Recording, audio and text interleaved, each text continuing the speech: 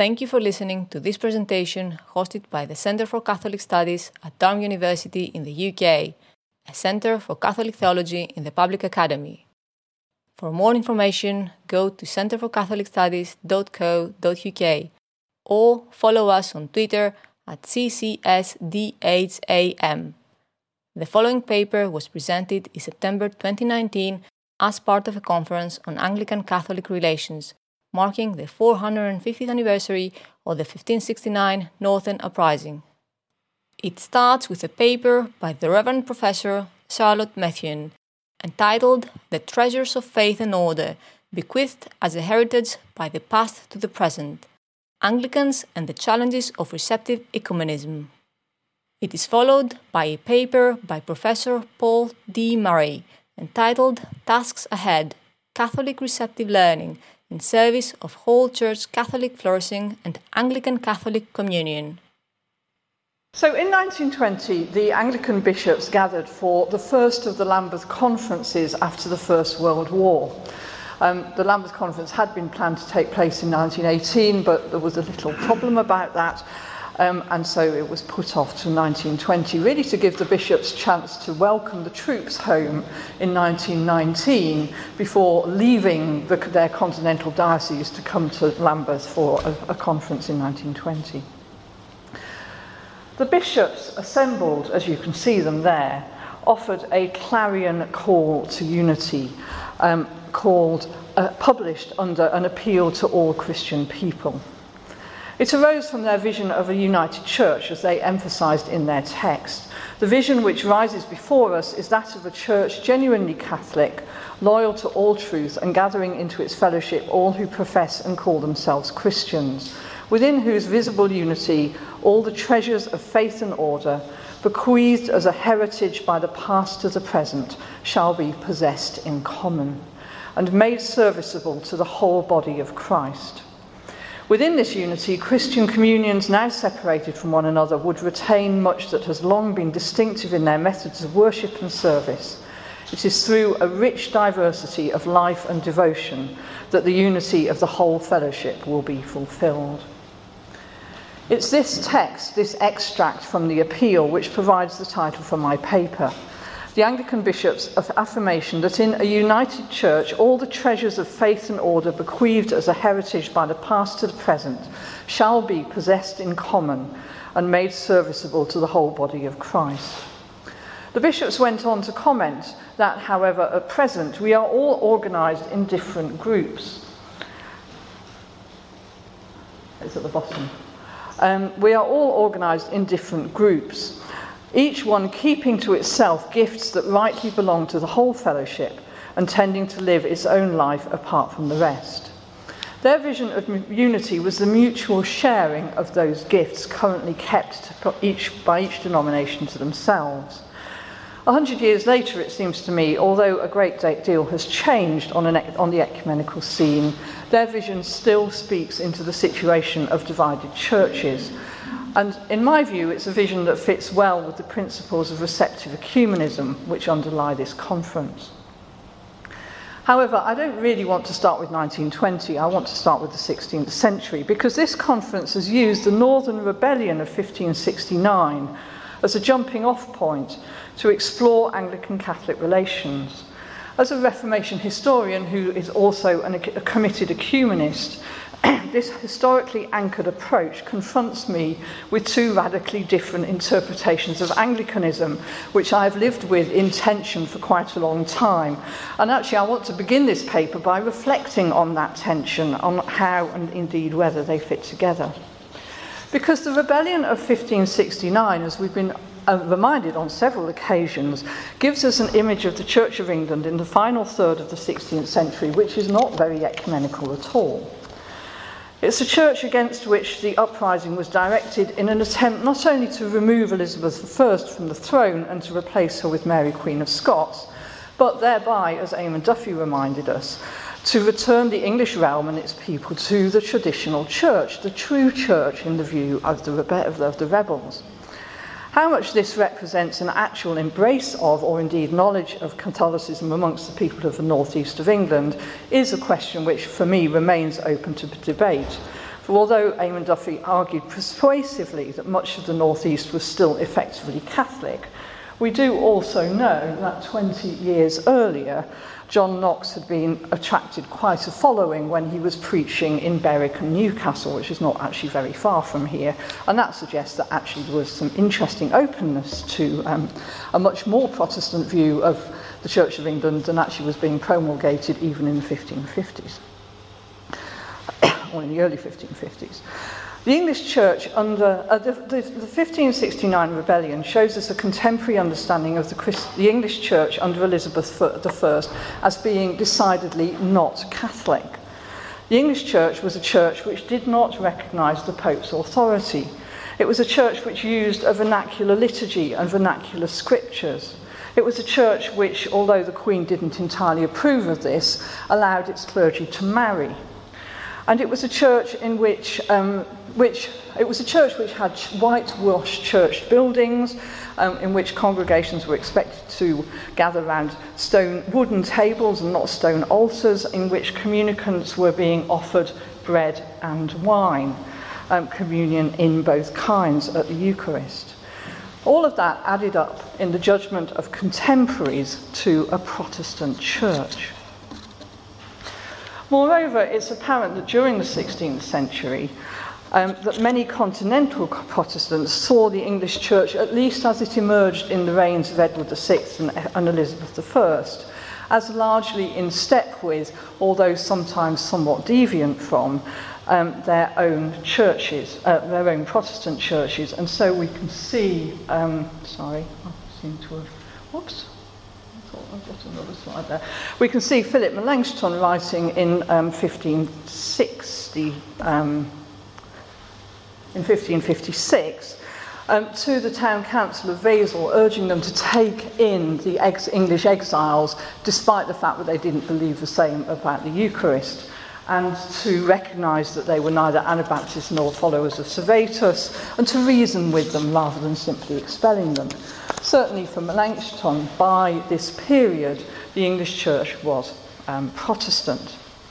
So although the English Church retained a liturgy in the form of the Book of Common Prayer, retained an episcopally ordered structure, retained a threefold ministry of bishops, priests and deacons, had dioceses and cathedrals, it remained a church in the late 16th century that to Protestants certainly did not, to many continental Protestants didn't look particularly Catholic, and to Catholics certainly didn't look Catholic. And yet, when we consider Anglican involvement in the ecumenical movement, we encounter quite a different understanding. The Anglican Church as the mediator between Catholic and Reformed. The Anglican Church is a church which considers itself Reformed Catholic or Catholic Reformed. The ecumenical vision of Anglicanism is of a tradition which holds together those two deeper traditions, Catholic and Reformed, Catholic and Protestant, and offers a bridge between them. So how does that vision fit with the Reformation historians' recognition that the English Church was actually profoundly Protestant? Well, there's not time in this paper to go through the history of the rediscovery of the Catholic roots of the English Church. But I think it is worth taking a sidestep to point out that this mediating or this in-between role began to be apparent already in the 17th century. And it becomes apparent particularly in conjunction with the bringing together of England and Scotland under the United Crown.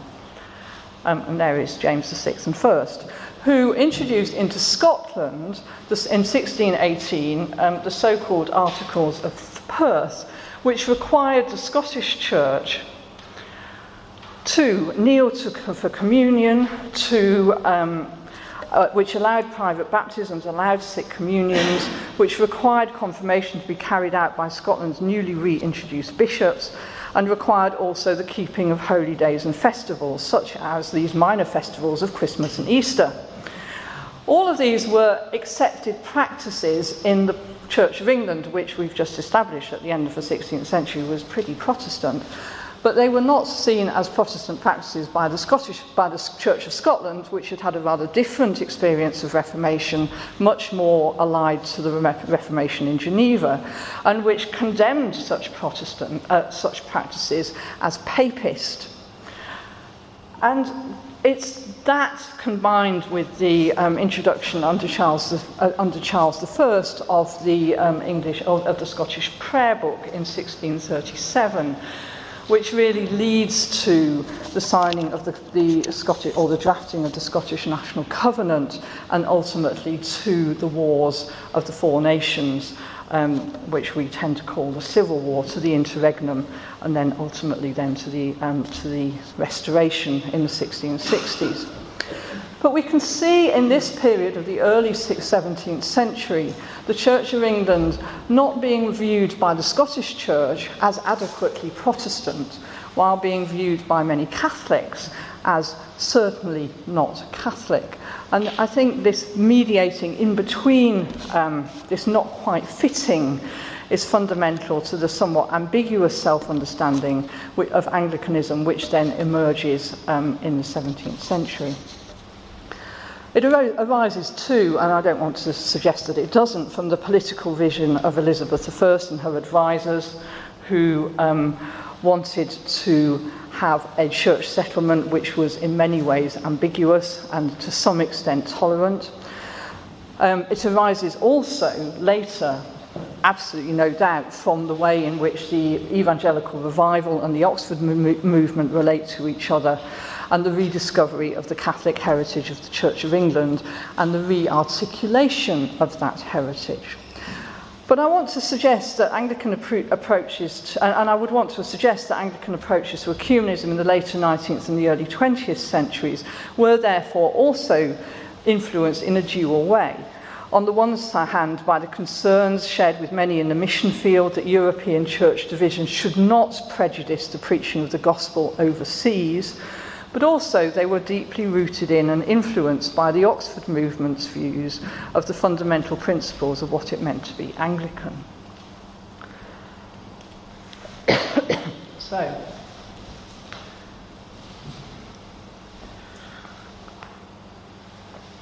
And it's that context which gives rise to a text which is absolutely key to understanding Anglican ecumenical engagement, which is the Lambeth Quadrilateral of 1868 in Chicago and then 1888 at the Lambeth Conference. In understanding the background to the Lambeth Quadrilateral, I think it's important to understand where the Episcopal Church in North America in the second half of the 19th century is coming from. The Scottish Episcopal Church took its identity from being a church which was precisely that, Episcopal and not Presbyterian. In adopting the same term for their own church, the Protestant Episcopal Church in the United States of America was also at the point of adopting that name or emphasising its ordering. It was not the Presbyterian Church of the United States of America, as well as reminding itself that its first American bishop was consecrated by the bishops of the SEC. As in 17th century England and Scotland, so also in 19th century America, there was considerable anxiety about the proper ordering of the church. And the Chicago Lambeth Quadrilateral, originally passed, as I've said, by the bishops of the Protestant Episcopal Church in America in 1886, then accepted by the Lambeth Conference in 1888, brings these concerns into a sharp focus in a way that continues to define Anglican ecumenical engagement.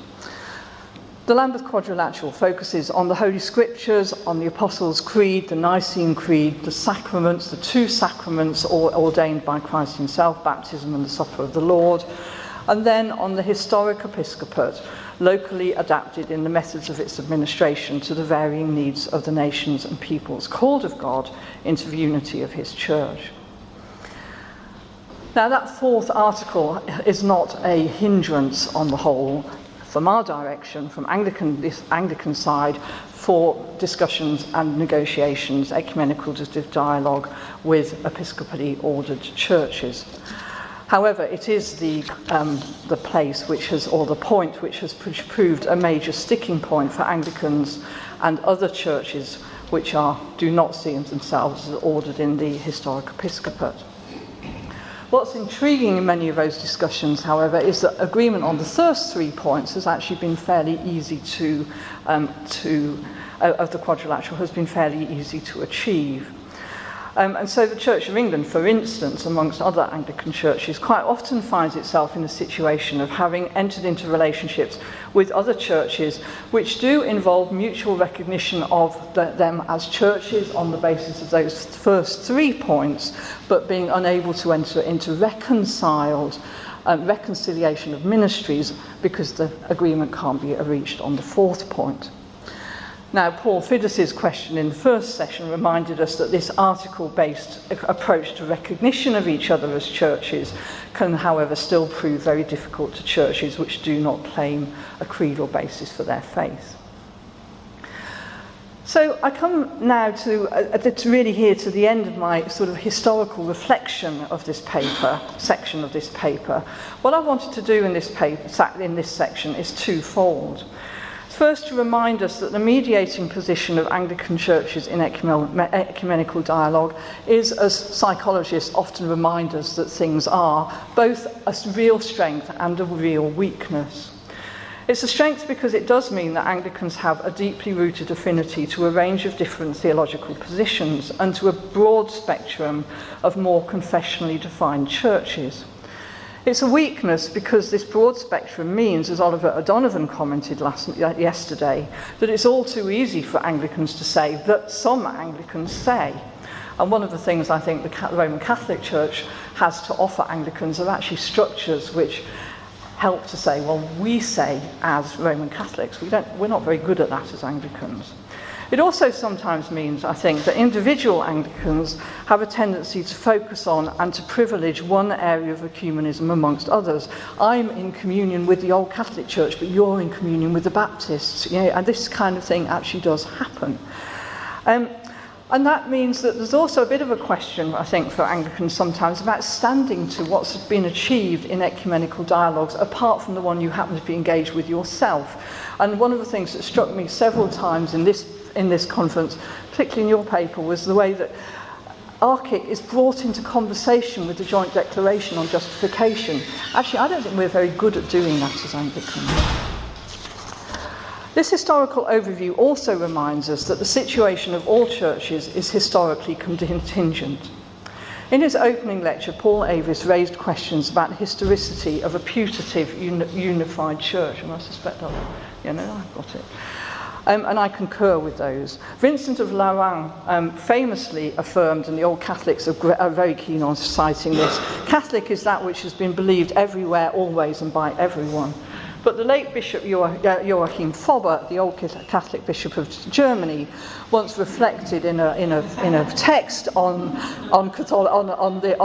what does it mean to be Catholicity. Church history shows us there's nothing that has been believed everywhere, always, and by everyone.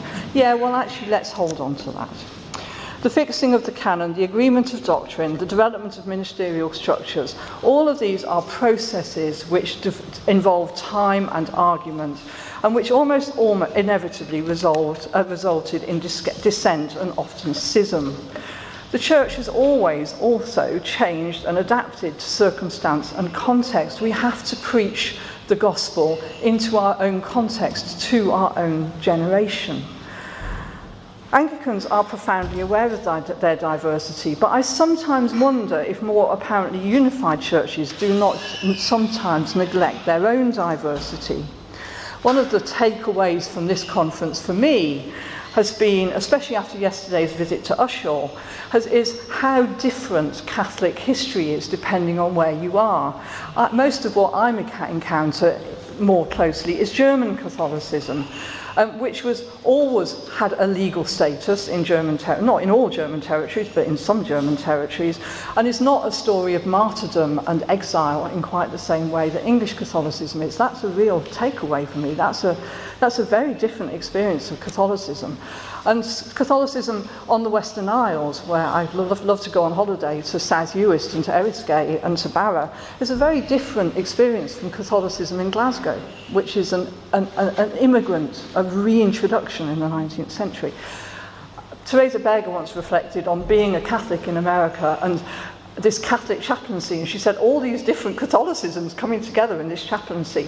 Actually, that's something I think that Anglicans can reflect on in a positive way as well. How do we hold that kind of thing together? So it seems to me as a church historian that one of our challenges to us as ecumenical theologians, and indeed one of the great challenges to our ecumenical endeavour, is to engage with one another in loving, in respectful realism, recognising our current varieties, but also recognising how we changed. And I worry, and this is really what I'm going to explore in the final section of this paper, that our ecumenical methodology sometimes still seems to be dealing with the situation of divided churches as it existed in the 1950s and or even the 1940s or even the 1920s, and doesn't actually take on board the real ecumenical achievements and advances that we've experienced in the second half of the 20th century.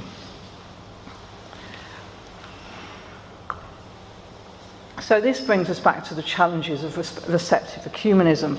And having just said that I think we shouldn't be thinking about the church or rooting what we're doing in the 1920s, the 1940s, I'm actually going to go back to 1920. Because I think these the bishops who were gathered in 1920 to formulate the Lambeth Appeal in the aftermath of the First World War were driven by an urgent sense that it was in part the European Church's failure in their responsibilities to one another and to society in general that had led to that conflict in the first place. We've already seen the Anglican bishops' view of the denominational churches. We're all organised in different groups, each one keeping to itself gifts that rightly belong to the whole fellowship and tending to live its own life apart from the rest. This gave rise to their vision of a united church in which all the treasures of faith and order bequeathed as a heritage by the past to the present shall be possessed in common and made serviceable to the whole body of Christ. Now, it's apparent from the text of the appeal and also from how the appeal came about, but I'm not going to go into that for reasons of time. If you want to know, we can deal with that in the questions. That one of the main questions that was exercising the bishops in 1920 was that of episcopacy. The appeal revisits the Lambeth Quadrilateral, and it clearly had little problem with the first three articles. The Holy Scriptures, the creeds, and the sacraments were things that they could easily find a formulation for. They found it harder when they came to ministry, and it's very interesting what they say about ministry. So, a ministry acknowledged by every part of the church as possessing not only the inward call of the Spirit, but also the commission of Christ and the authority of the whole body. Now, that is a very interesting formulation. If that had been all they said in 1920, then we would be in a different place with many of our, particularly our Protestant partners. The bishops went on to say, may we not reasonably claim that the episcopate is the one means of providing such a ministry? It's not, they said, that we call into question for a moment the spiritual reality of the ministries of those communions which do not possess the episcopate. On the contrary, we thankfully acknowledge that these ministries have been manifestly blessed and owned by the Holy Spirit as an effective means of grace. But we submit that considerations alike of history and of present experience justify the claim which we make on behalf of the episcopate. And they go on for quite a long text, and I'm not going to pick up, they were saying, but in the middle of this text you'll see in the highlighted bit, we greatly desire that the office of bishop should be everywhere exercised as representative and constitutional, and more truly express all that ought to be involved with the life of the Christian family in the title Father of God. Now, what I find really intriguing about this text, and you can see how it develops in the redactions of the appeal, is that in responding to their proviso about, yes, can we not claim that it's bishops, The bishops showed a real openness to acknowledging that all denominations preserve the gifts which rightly belong to the whole fellowship and have the potential to share with others, and that they also affirm the spiritual reality of the ministries of other churches, whether episcopal or non-episcopal, and thankfully acknowledge that these ministries have been manifestly blessed and owned by the Holy Spirit as effective means of grace. Now that articulation, that affirmation has been articulated in mutual recognition of us, by Anglicans and other churches. For instance, in the Porvo Agreement, in the Rui Agreement, in the Fetter Lane Agreement, which didn't get on the slide, in the Anglican Methodist Covenant, all of which are agreements which allow mutual Eucharistic hospitality, pulpit sharing, and this mutual affirmation of each other as churches. And Anglicans and other churches have also gone further. In the Porvo Agreement, the Waterloo Agreement, call to common mission, Anglicans and Lutherans have entered into agreements which do all those things and also allow for reconciliation of ministries. These are important milestones in moving forward with the recognition of oversight and episcopacy. I do ask myself sometimes how these agreements feed into the ARCIC process, and that'd be quite interesting to hear from people involved in ARCIC afterwards how they do. But I also want to reflect on the way in which these agreements show us underlying developments which actually change the landscape in which we are undertaking our ecumenical work. If we go back to thinking about 1920, think about that 1920 call for the episcopate to be exercised in a representative and constitutional manner.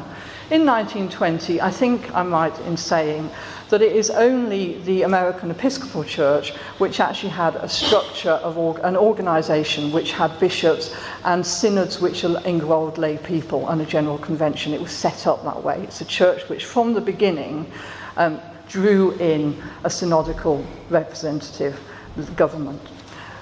In 1920, the Church of England had convocations, but they had no lay representation on them. Actually, that's not quite true. It is just changing. In the middle of the First World War, the first moves towards having a national church assembly start to be put together, and actually in 1919, 1920, the first church assemblies are just starting to happen. Anglican churches today all have synodical governments linked with episcopacy, in which lay people are representative. This is not something that Anglicans just discovered. It's not something that Anglicans have always had. This is something that has emerged in the 20th century.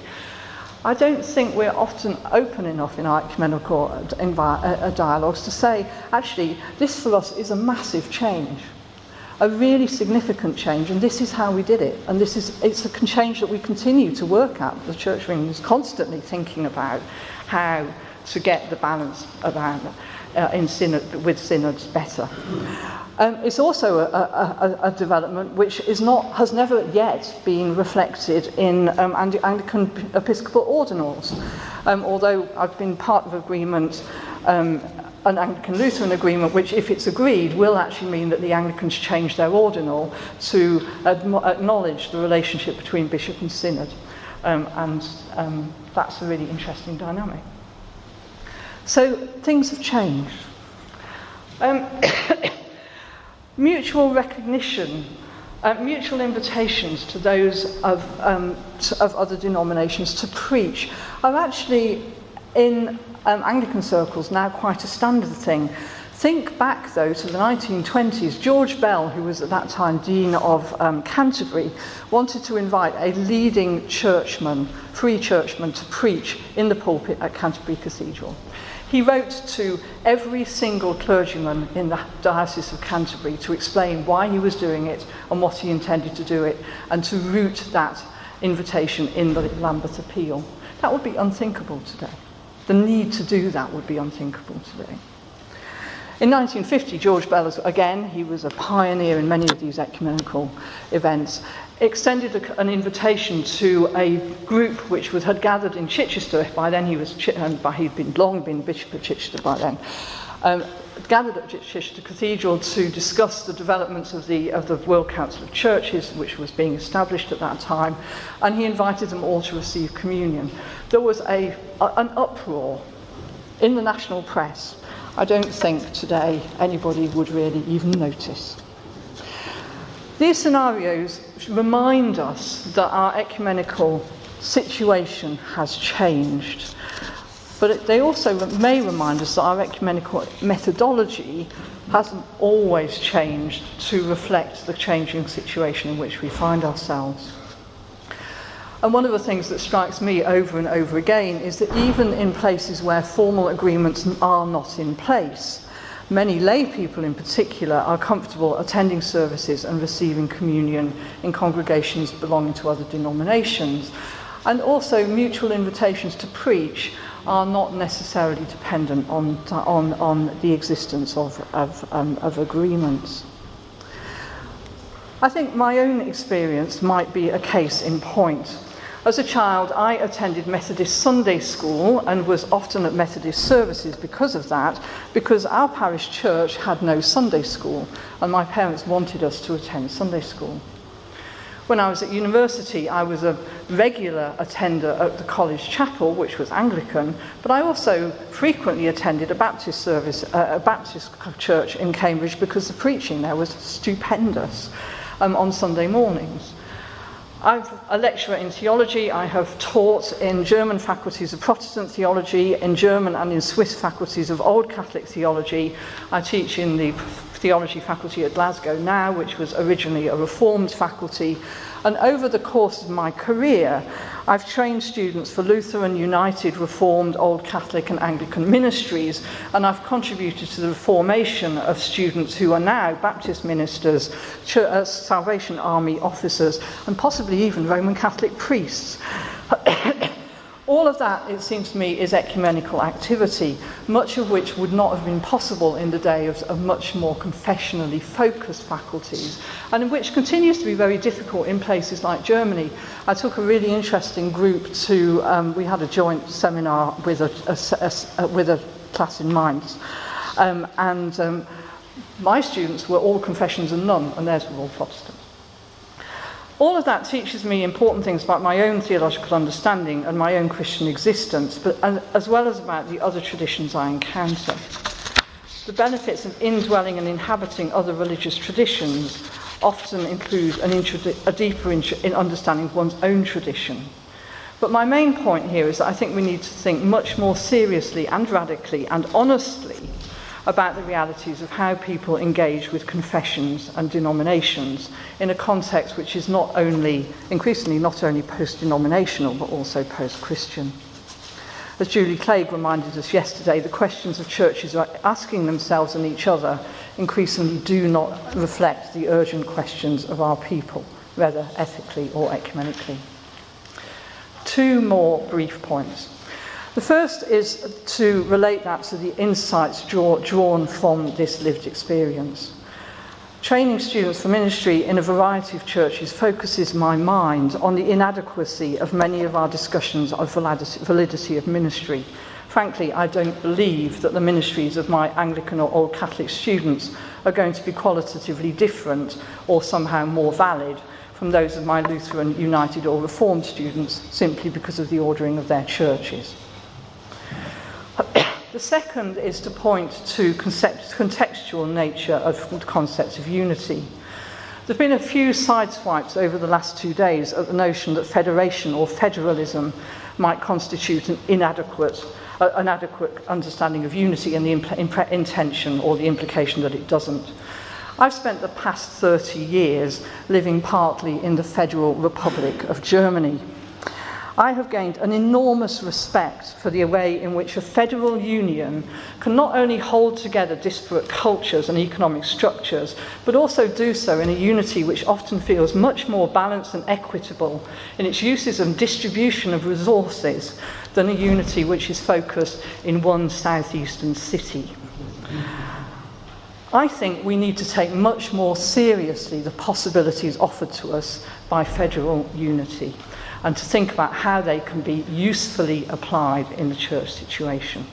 And it seems to me that an approach of receptive ecumenism might call us to look again at some of the ways in which our own experiences of political unity and political normativity actually define our theological expectations and our theological prejudices. Thank you very much.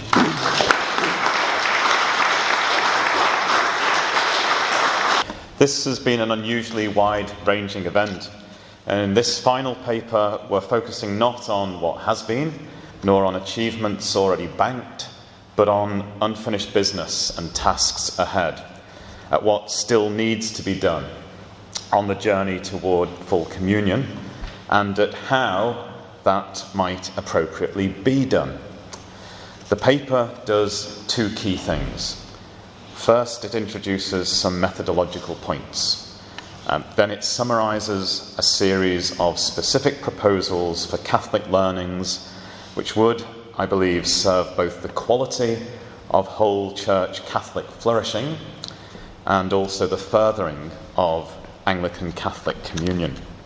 So first main section, the whither to now of the Anglican Catholic ecumenical journey and the how. It might be assumed that the most direct way to proceed is to list all the continuing points of substantive difference between Anglican churches and the Catholic Church, and then to seek to resolve them using a combination of tried and tested bilateral ecumenical approaches.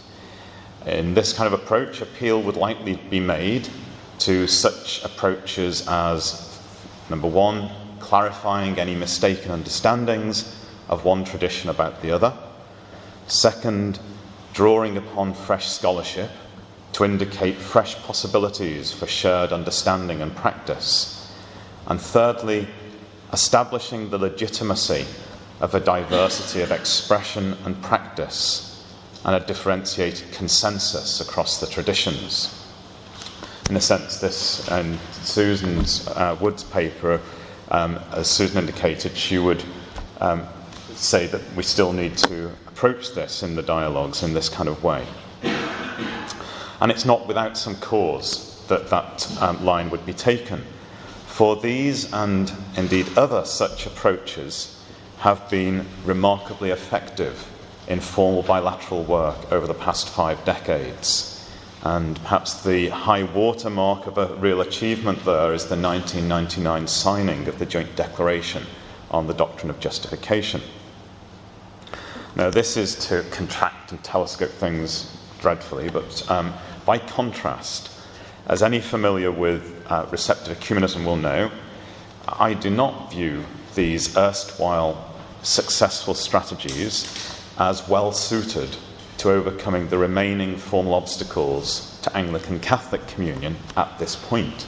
I'm not saying that they won't come back at some future point and have greater bite then, but at the moment, the issues that are before us, I don't think that those historically important strategies are well suited. Let's take just 2 of our communion dividing differences in order for me to illustrate what I mean here. One of these is as old as the schism itself, the other somewhat more recent. So firstly, let's think of the strongly centralised nature of Catholic decision-making and the theology and practice of the papacy as the structural and sacramental focus of Catholic communion, when compared with the dispersed nature of Anglican authority and decision-making and the associated priority accorded to the provincial churches. So that's the first issue that I'm saying doesn't lend itself to being resolved with the strategies that have previously been so useful. The second such is the fact that many Anglican churches have judged it valid to ordain women as priests and bishops, whereas the formal organs of the Catholic Church observe Pope John Paul II's decree, and that's more or less, I think, what it was, that the Church has no authority to take such a step, and indeed that the matter should not even be discussed. Now, with one possible caveat, I maintain that these 2 examples and other such substantive differences at the formal level, I keep emphasising that at the formal level, cannot be resolved using the erstwhile successful bilateral strategies. For example, they can't simply be cleared up by each seeking a more accurate understanding of the other's position and practice.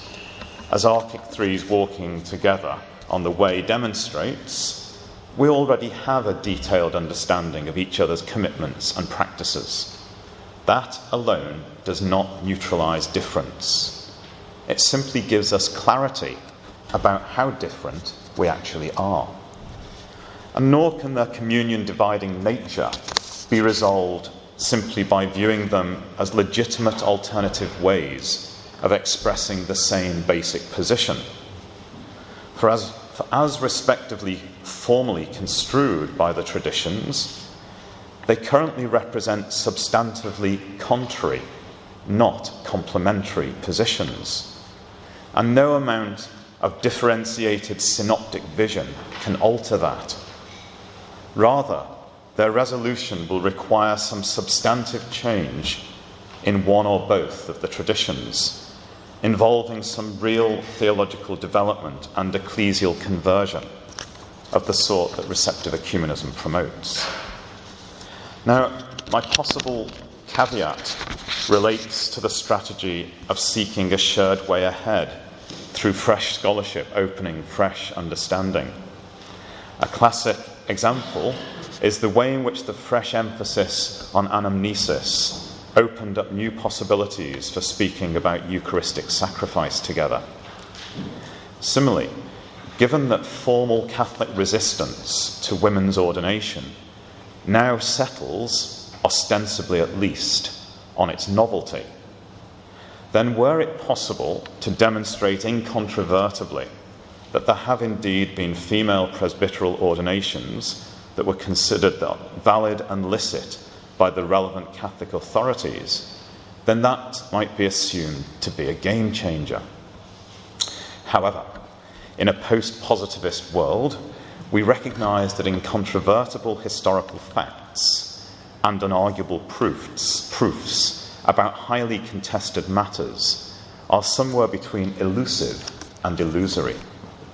Facts are interpreted, not read raw from bare reality. Consequently, for as long as the Catholic Church is formally committed to the inconceivability of women's ordination, and probably so committed, I would say, for other auxiliary reasons than just lack of historic precedent, then it is highly likely that any claimed historical evidence for women's ordination will be routinely disputed and alternatively interpreted.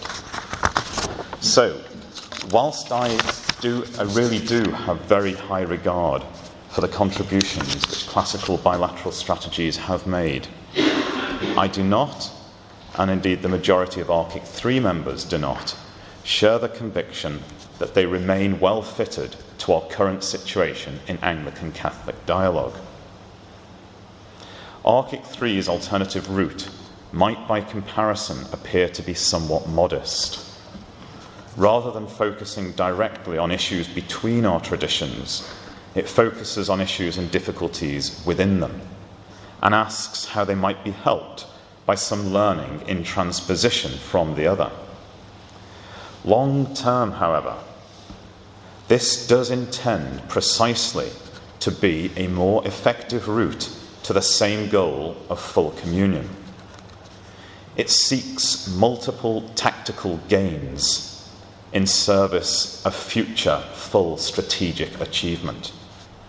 It does not sideline the goal of full communion and settle merely for selective mutual appreciation.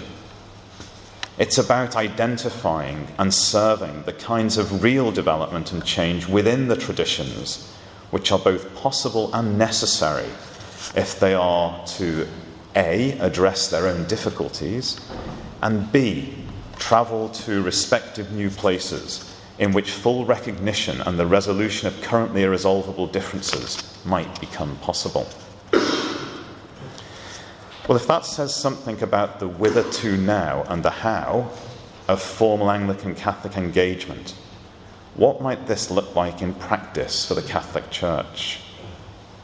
This requires, I think, far more than simply endorsing the possible areas of Catholic receptive learning identified in Walking Together. These are identified precisely in an initial way as possibilities for consideration, scrutiny, and discernment. So the immediate task ahead is for their development and testing. In this paper's second main section, I outline how four such issues might, in my judgment, potentially be taken forward.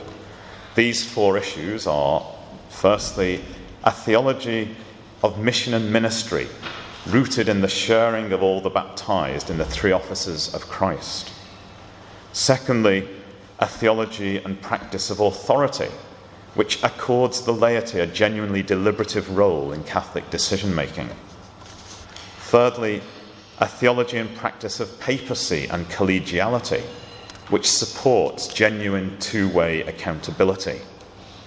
And fourth, a sacramental theology that can embrace an ordained role for women. I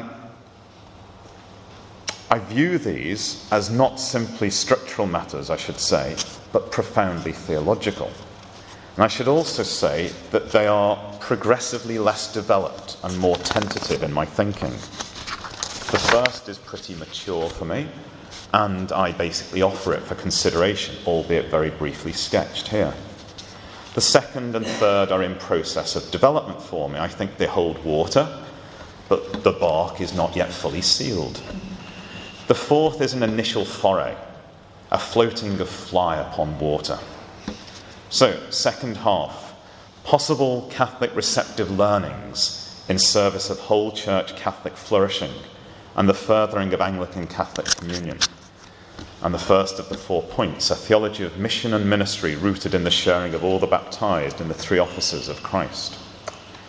Chapter 3 of Walking Together reflects upon the local and universal dimensions of baptism as a key theological driver for its sustained focus on the necessary interrelationship of the local, regional, and universal dimensions of the Church. Thereafter, the sharing of all the baptized in the three offices of Christ as prophet, priest, king recurs as a key theological principle. See sections 52, 81, 83, 96, and 102. Appeal is made to this principle to support the various proposals for Catholic learning in relation to lay involvement in ecclesial governments, paragraph 99, whole church decision-making, paragraph 100, more open Catholic conversation, 101, more extensive lay involvement in ministry, 102, and the routine occurrence of regional synodal bodies with deliberative lay involvement, synodal, with deliberative lay involvement, 122. This represents a sustained call for a significant rebalancing of the lay-clerical relationship and exercise of power within Catholicism. As paragraph 96 acknowledges, this is a contentious matter. It stands in some tension with Catholic emphasis on an ontological distinction between lay and ordained. And as I've argued at greater length elsewhere, widespread Catholic reception of its significant missiological and ministerial implications requires the articulation of an integrated theology of ministry that can at once do justice to the respective specificity of lay and ordained.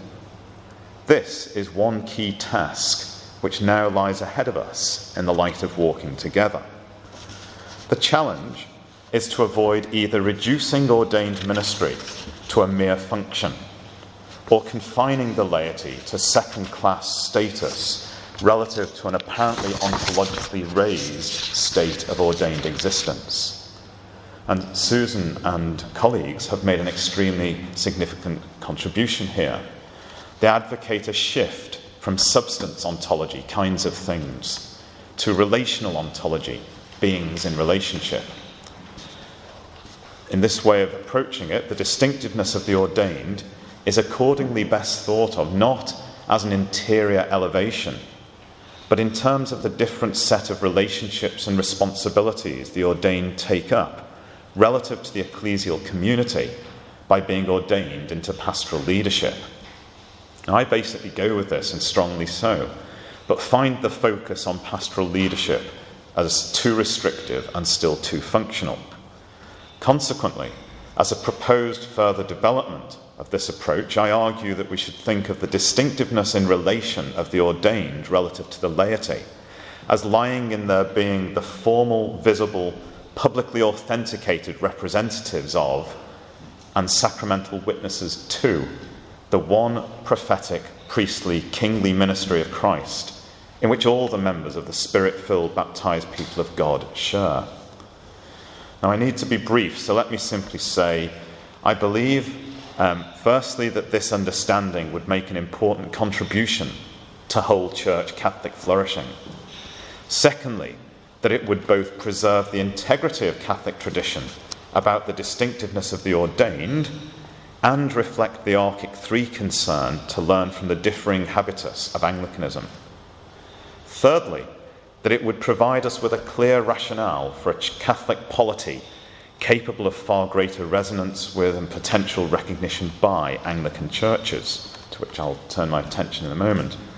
And fourth, that it also opens a creative way towards the recognition of ministry in other traditions in a manner commensurate with what Susan has also argued for.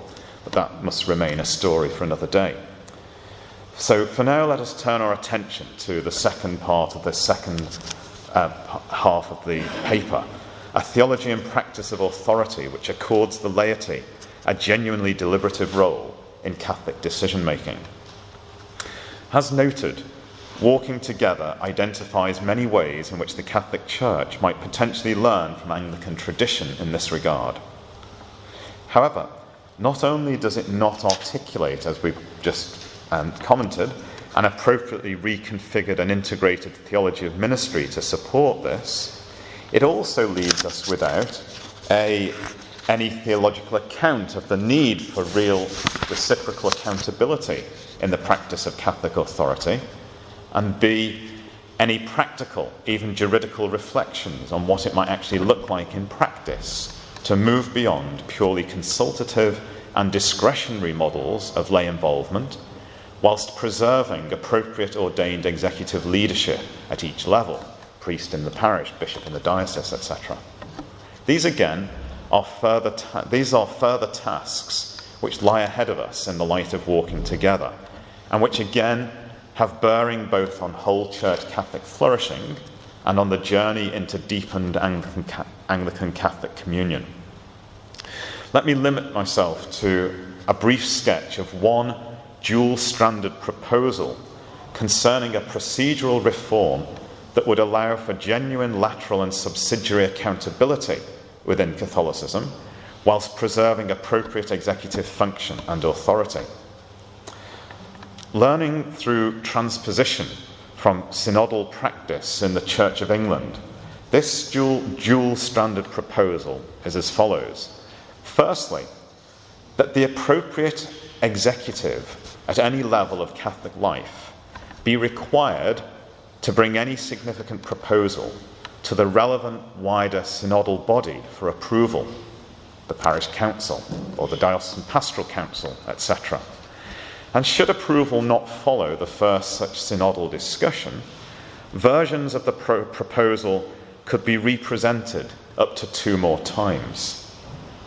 Unless this should be viewed as overly constraining the Catholic executive, the extraordinary right could be reserved in extremis of the executive being able to push through an unpopular proposal if pastoral circumstances were deemed to require it, but in such a way that would both require justification in the particular circumstances and be recognised by all as lying outside the norm.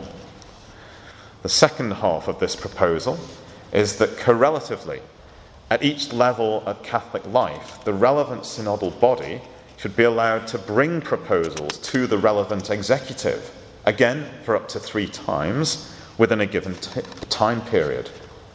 And with this, whilst the executive might then rule the proposal out of further consideration for a given period, let's say 5 years. They would not be able to rule out all further consideration of popular proposals for an indefinite period, or even permanently, as is the kind of way in which things are being handled in the Catholic Church currently. Viewed in one way, this dual proposal would represent but a modest alteration of the Catholic system. It would preserve the appropriate executive clerical role at every level, and there'd still be an asymmetric differentiation of authority. Viewed in another way, however, it would be a highly significant step forward that would enshrine the principle of real mutual accountability and power of initiation at every level. It again indicates, I believe, a task before us that would at once enhance whole Church Catholic flourishing and strengthen the resonance between the Anglican and Catholic communions.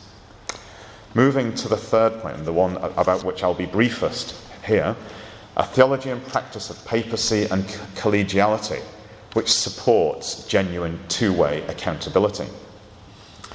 As earlier indicated, this at once brings us to one of the key areas of proposed Catholic learning in Walking Together, and to the heart of our ecclesiological differences.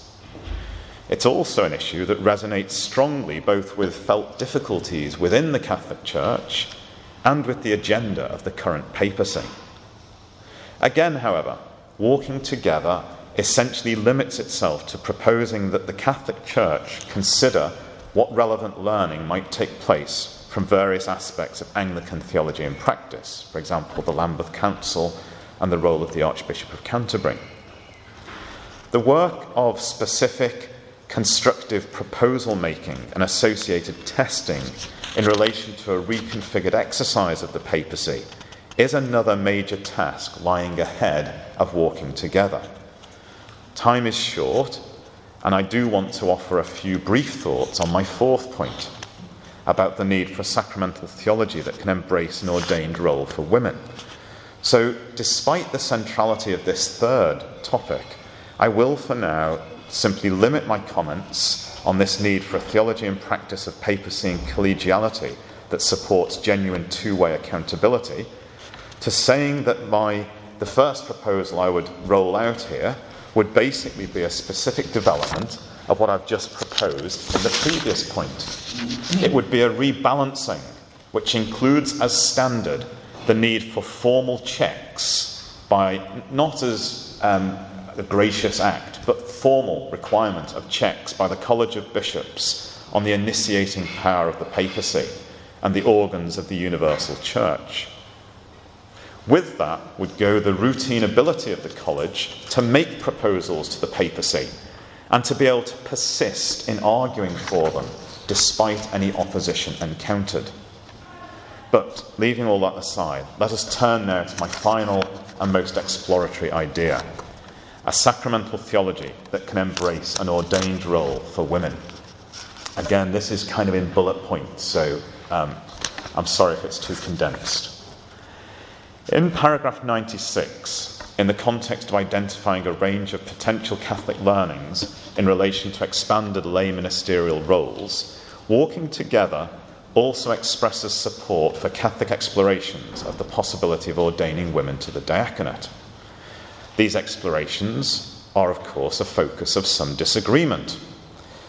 Rather, however, than tarry for now with the question of how this specific issue might best be handled, I wish to offer a few thoughts concerning how the Catholic Church might at some point begin to move forward relative to the even more contentious issue of women's presbyteral ordination. There's a fivefold theological context operating in my thinking here that explains something of the moves I'm trying to make. Let me sketch that fivefold theological context. First is recognition that, I'm talking on my own behalf, recognition that whilst objections concerning iconic representation still occasionally recur in formal Catholic teaching, basically, the official line now majors not on arguments about iconic representation, but simply on the claim that the church lacks the authority for such innovation.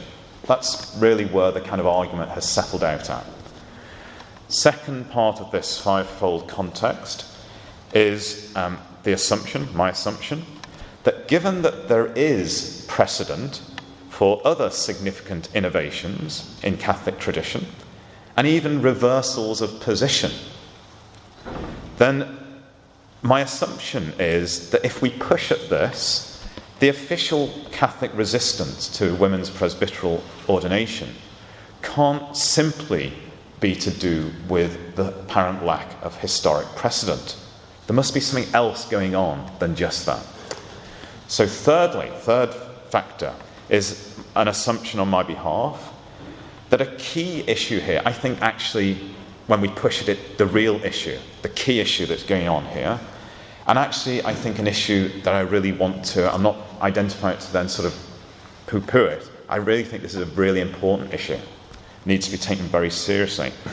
I think behind all of this, the real issue is the core Catholic concern, the kind of defining gift, as it were, or gift constraint of Catholicism is the core Catholic concern to maintain unity and not risk fragmentation. I think that's what's really going on here, however it's dressed up theologically elsewhere.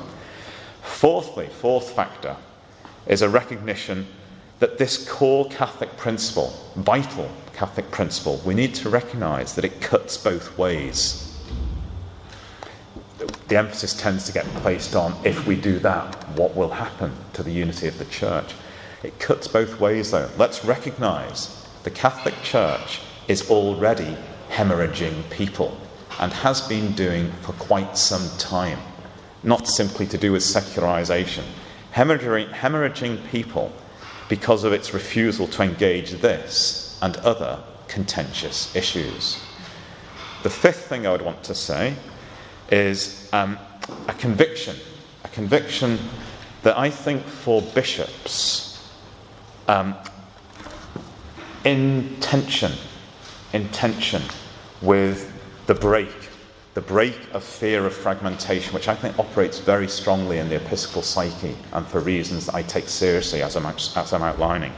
What I'm wanting to suggest is that break, that understandable, legitimate, appropriate break, needs to be balanced by an accelerator.